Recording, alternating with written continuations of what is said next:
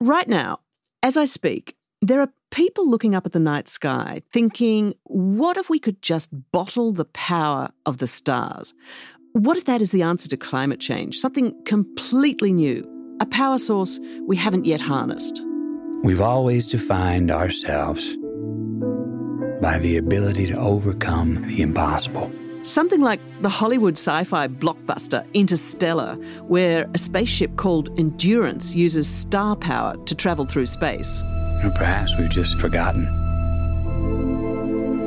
that we are still pioneers, that we've barely begun, and that our greatest accomplishments cannot be behind us. Well, it turns out the tech imagined in that film, Interstellar, wasn't entirely science fiction, because bottling the power of the stars is exactly the sort of moonshot tech that some people say could get us out of the fossil fuel mess we've created on planet Earth. It's an energy source called nuclear fusion. Fusion is the reaction that's powering the stars. So fusion's happening out there in space all the time. It's like the ultimate energy source of the universe. Dr. Melanie Windridge is a fusion scientist. Fusion is different to nuclear fission. That's the reaction that powers conventional nuclear power stations today. Fusion is when small particles come together to make bigger ones. And when it happens, it produces a massive amount of energy. It's why stars like the sun produce heat and light. So the sun is essentially a big ball of hydrogen. Hydrogen comes together to make helium, and that releases a lot of energy. For decades, scientists have been wondering if it's possible to recreate the nuclear fusion happening in the sun here on Earth. Take some hydrogen, force it together until it fuses to make helium, and harvest the energy. It's been enticing scientists since they first figured out what was causing the sun to shine over 100 years ago, because they realised that if we could do this, we'd have a very potent energy source, one that produces no greenhouse gases, produces no long-lived radioactive waste. It's safe, abundant energy. Just 1 kilogram of fusion fuel produces as much energy as 10 million kilograms of fossil fuels. So it's a very exciting energy source if we could harness it on Earth. The people building these machines say they're getting really close to perfecting the technology. So, is the dream of nuclear fusion really about to become a reality?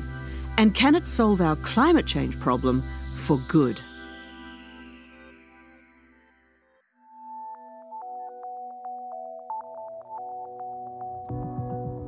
This is Tectonic from the Financial Times. I'm Polita Clark.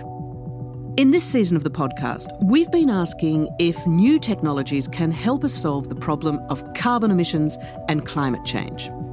Can climate tech save the world? In this episode, the near miracle of fusion power. The problem with trying to recreate the fusion reaction happening in the sun here on Earth is that it's really, really hard. It's so hard to do because essentially you need to make a little star. You need to get the conditions of stars on Earth.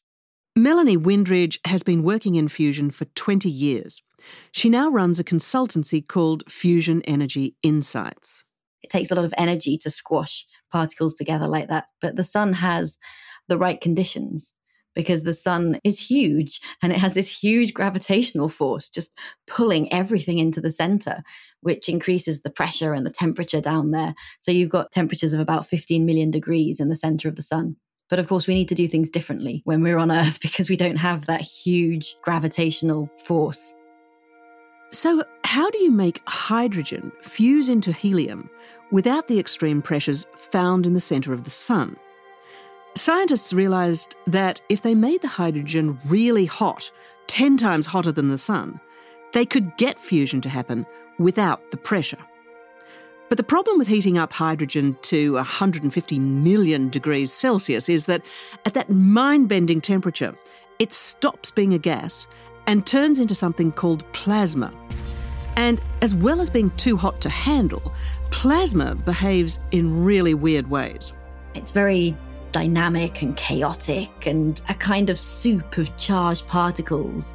So fusion is all about plasma physics and understanding plasma and figuring out a way to hold your unstable, wily plasma stable enough for long enough that fusion reactions will occur. And that's the big challenge of fusion. So if you want to create a nuclear fusion power station, first you need to heat up hydrogen to more than 100 million degrees and find a way of keeping hold of the superhot hydrogen plasma to allow fusion to happen. That is a big scientific and engineering challenge, but after decades of research, there are scientists out there who have managed to do it.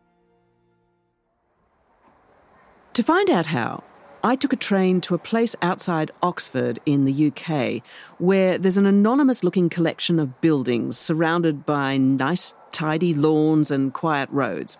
It looks like any suburban business park. To be honest, it's the opposite of exciting. But inside one of these buildings is one of the most powerful fusion machines in the world. So it's a big fat donut. Imagine an American donut with a big core in the middle, big hole in the middle, and that big hole in the middle is where the magnets go. But the fuel, the type of hydrogen gas, sits in that donut shape. So that's what you can see in front of you, where the fuel would be. Professor Ian Chapman is the head of the UK's Atomic Energy Authority, and he runs this experimental fusion reactor. It's called the Joint European Torus, or JET. JET's about the size of a small house.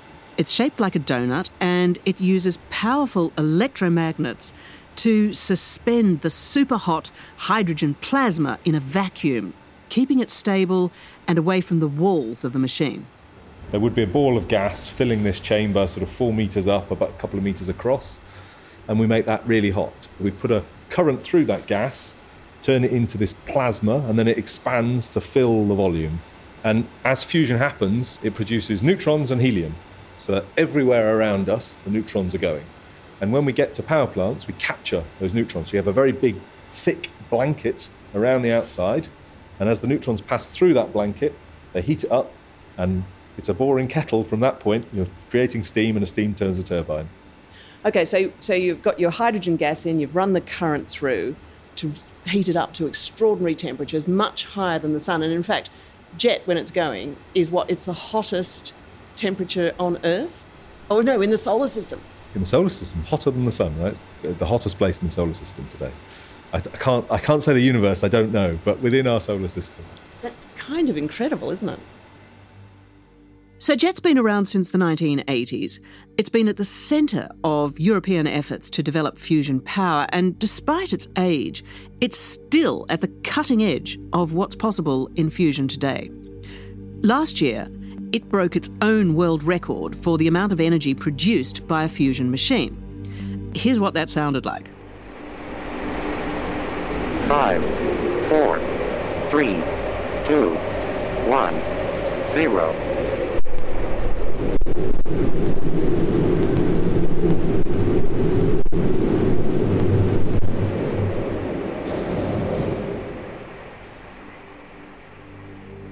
That is 5 seconds of fusion, producing 59 megajoules of energy. That's more than anyone has ever produced from fusion, but it's not a lot of energy. In fact, it's only enough to boil about 60 kettles. And the real problem is that it takes a huge amount of energy to get the reaction going in the first place. That current that you put through, how much electricity do you need to use to create that current? So today, when we do an experiment in JET, we take a lot of power off the grid, so a huge amount of energy in and very little out. The challenge to go into the next phase is that it's about net zero. So the electric you put in is roughly the power you get out. And then a power station that comes after that is much more power out than you put in the first place. This really underlines the current state of play when it comes to nuclear fusion. Plenty of researchers have been able to make the reaction happen, but they've only been able to produce small amounts of energy so far. And no one, not one person in the history of fusion research, stretching back to the 1950s, has been able to get more energy out of a fusion reaction than they put in. So this is the next big challenge for people working in nuclear fusion today.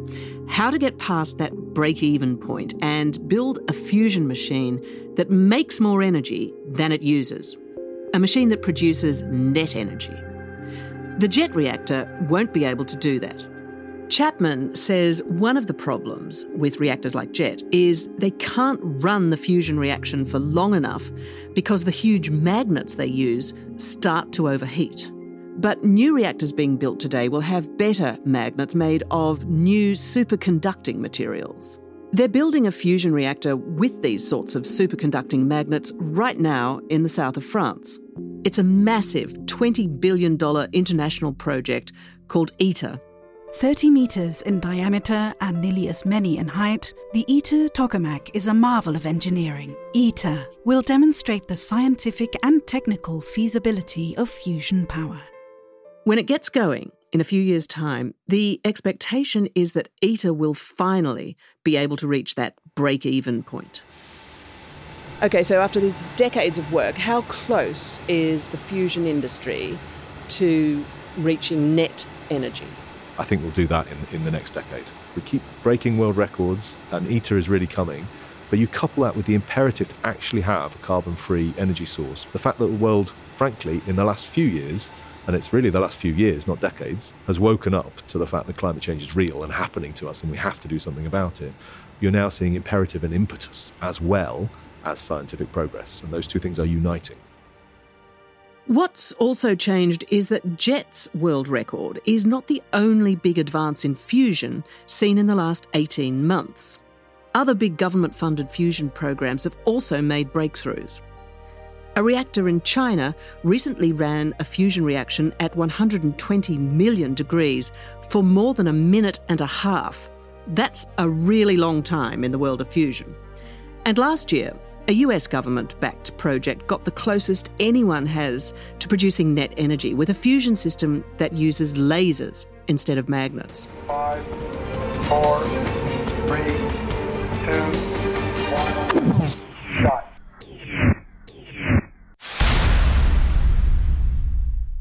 But still, if we haven't even built a machine that makes more energy than it uses yet, how long is it going to be until there are actual fusion power stations? Chapman agrees that the break-even point is just a milestone on a much longer journey. First of all, you've got to show a thermal gain. So you get more thermal power out than thermal power put in. Within 10 years, we will get a thermal gain. But that's not electricity that the consumer can buy. There's still a challenge of building power plants and then building power plants on the scale that actually has impact on the energy industry. And that will take many years after that. The UK is hoping to get a working demonstration power plant by around 2040. Chapman says we could see it supplying a bit of electricity to the grid by maybe 2050. But the trouble is, we need to nearly halve global carbon emissions by 2030 and bring them down to virtually zero by 2050 to have any hope of keeping global warming to 1.5 degrees. So if Chapman's right, it's hard to see fusion doing much to help.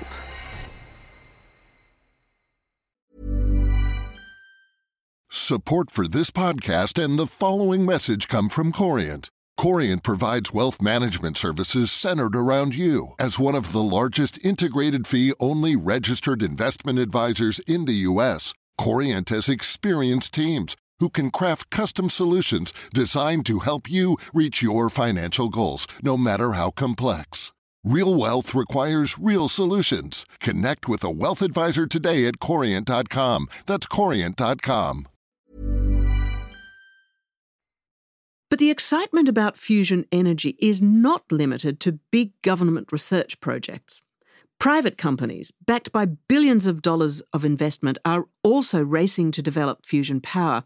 And they're a lot more optimistic about when they can get a working fusion power station up and running. Tom Wilson writes about the energy industry for the Financial Times. In the last 5 years, we've seen a flood of private capital into the private sector, and we've seen a plethora of private fusion startups pop up around the world. Tom says it's concerns about climate change that have prompted investors to start pumping money into the private fusion industry. There's a real hope in the sector that private money can just do things quicker and faster and maybe, achieve fusion, so achieve net energy gain from a fusion experiment, but most importantly, having done that, commercialize that to say, okay, how would I build a commercially viable power plant? Tech investors, including Jeff Bezos and Bill Gates' Clean Energy Innovation Fund, are backing fusion companies that each take slightly different approaches to fusion.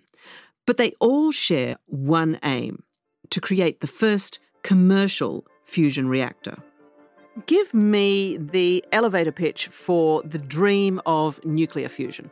Gosh, that's a big one. It's a big dream. The dream is basically to really become the power source of the future, right? It, when working, will be the end of scarcity. Michael Binderbauer is chief executive of TAE Technologies. His company is developing a fusion reactor that uses a different mix of fuels to older reactor designs. His company's raised more than $1 billion from investors, including the tech giant Google.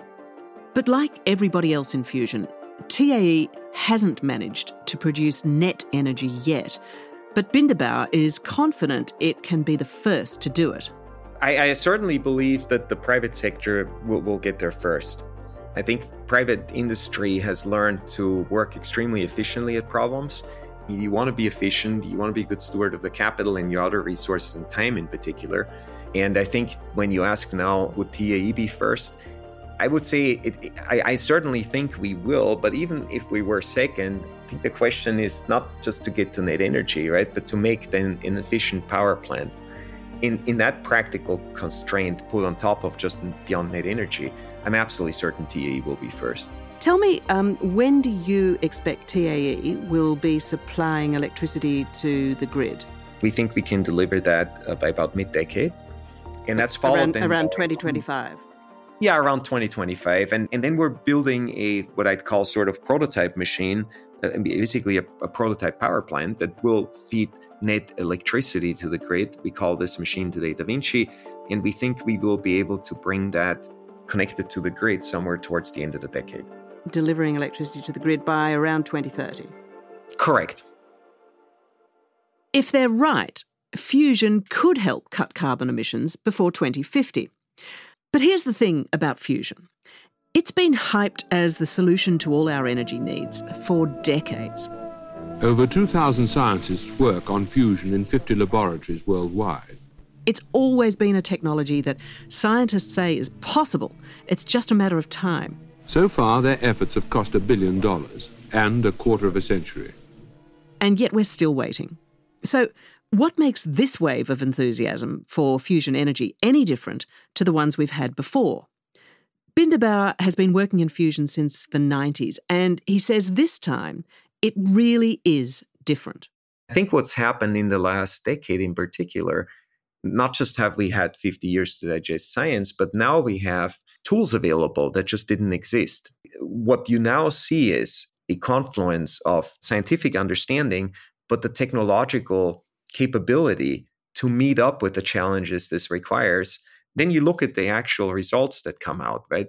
There is consistent, success now at or almost at the point where you need to be to get the net energy out. So I think the times are ripe, the solutions are needed, and we have technology and scientific insights to do that.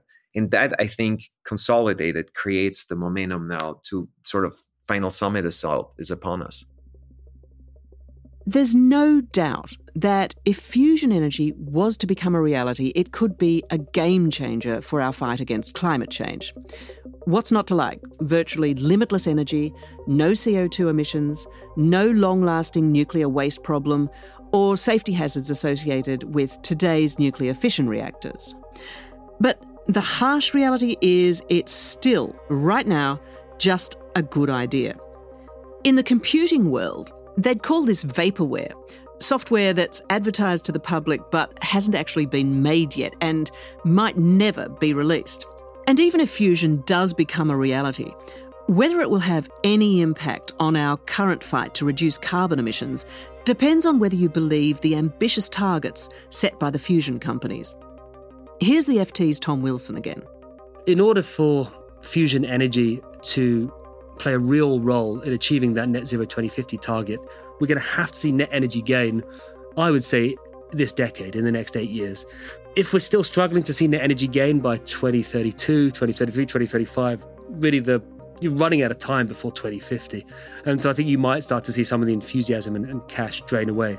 I mean, I still think best case scenario is one of these private fusion companies delivers on the timeline that they put in place, and therefore you've got fusion power coming on the grid sooner. It's probably not going to be enough to keep warming below 2 degrees. I mean, you read the latest science, maybe nothing is going to be sufficient to keep warming below that. But I mean, I still think there's a possibility that you see fusion energy as a part of the global energy mix in the 2040s. Professor Ian Chapman, who runs the JET facility in the UK, has devoted his career to the dream of nuclear fusion. He agrees that when it comes to cutting emissions right now, fusion is not going to help us. It just won't be ready in time. But he thinks fusion could have an important role to play in how we manage our emissions after that. When it comes to climate change, we know that we have to nearly halve global emissions by roughly 2030 and bring them down to net zero by 2050. It sounds to me as though fusion is not going to be able to have any impact whatsoever on that 2030 deadline. Possibly it might by 2050. Is that fair? Yeah, that's absolutely fair. So it definitely makes no difference by 2030. It could, with a trailing wind and a bigger risk appetite and more money, begin to produce a bit by 2050. But that doesn't mean it's irrelevant, by the way, because if we get anywhere close to those targets, which I don't think we're on a track to do so, even if we did, it will be things which are not long-term solutions like carbon capture. So fusion is still going to play a huge role in displacing those short-term fixes, which are just sticking plasters, long-term. And if we don't have a long-term solution, we don't have a solution. Is there a chance that you could keep working and you could keep basically doing all of this research and all of this progress and yet never actually get to the point where fusion can be powering an electricity grid? That is a chance, yeah. What we're doing is tough. And even if we have solutions, it doesn't mean that they're commercially viable. But the prize is so enormous, it is absolutely worth trying. The imperative to address climate change on a global scale is existential. We should throw everything at it and do as much of everything. The thing that really annoys me in the energy industry is internal bickering about who has the best product. I mean, it's madness to compare fission with wind, with carbon capture. Do it all and do more of it and do it faster. Although, I mean, there are finite resources, particularly when it comes to public funding. So, no? You're shaking your head? I fundamentally disagree with the notion that we're anywhere near finite resources. If you want a planet that's going to work and actually be livable and not see mass migration of people and complete devastation of our way of life, we actually have to address this. And at the moment, we spend orders of magnitude less money than we should do on this problem because it's so serious. ITER, ticket price, roughly 20 billion. This country spent more than that on test and trace program on COVID in 1 year, right? This country can easily mobilize tens of billions. The private market can easily mobilize capital like that. That question of when's fusion going to happen, I answer that by saying, how much are you prepared to spend and how much risk are you prepared to take? Because if you're prepared to take risk, do things in parallel, do things that might not work, and spend money which might not go anywhere, then for sure fusion will happen quicker. In the next episode of Tectonic, the last in this series on climate tech, I'll be asking if all the money and energy going into new green technology to tackle climate change is really worth it, or do we have all the technology we need right now? The biggest problem we're facing, I think, is that we have too many competing proposals, like from Bill Gates and others who are pushing continuations of fossil fuels under the guise of doing something good. You've been listening to Tectonic from the Financial Times with me, Polita Clark. Credits for this episode go to our senior producer, Edwin Lane, producer Josh Gabet-Doyon, and executive producer Manuela Zaragoza, with production assistance from Fiona Simon and Leo Schick. Our sound engineers are Samantha Giovinco and Breen Turner, with original scoring by Metaphor Music. Cheryl Brumley is the FT's head of audio.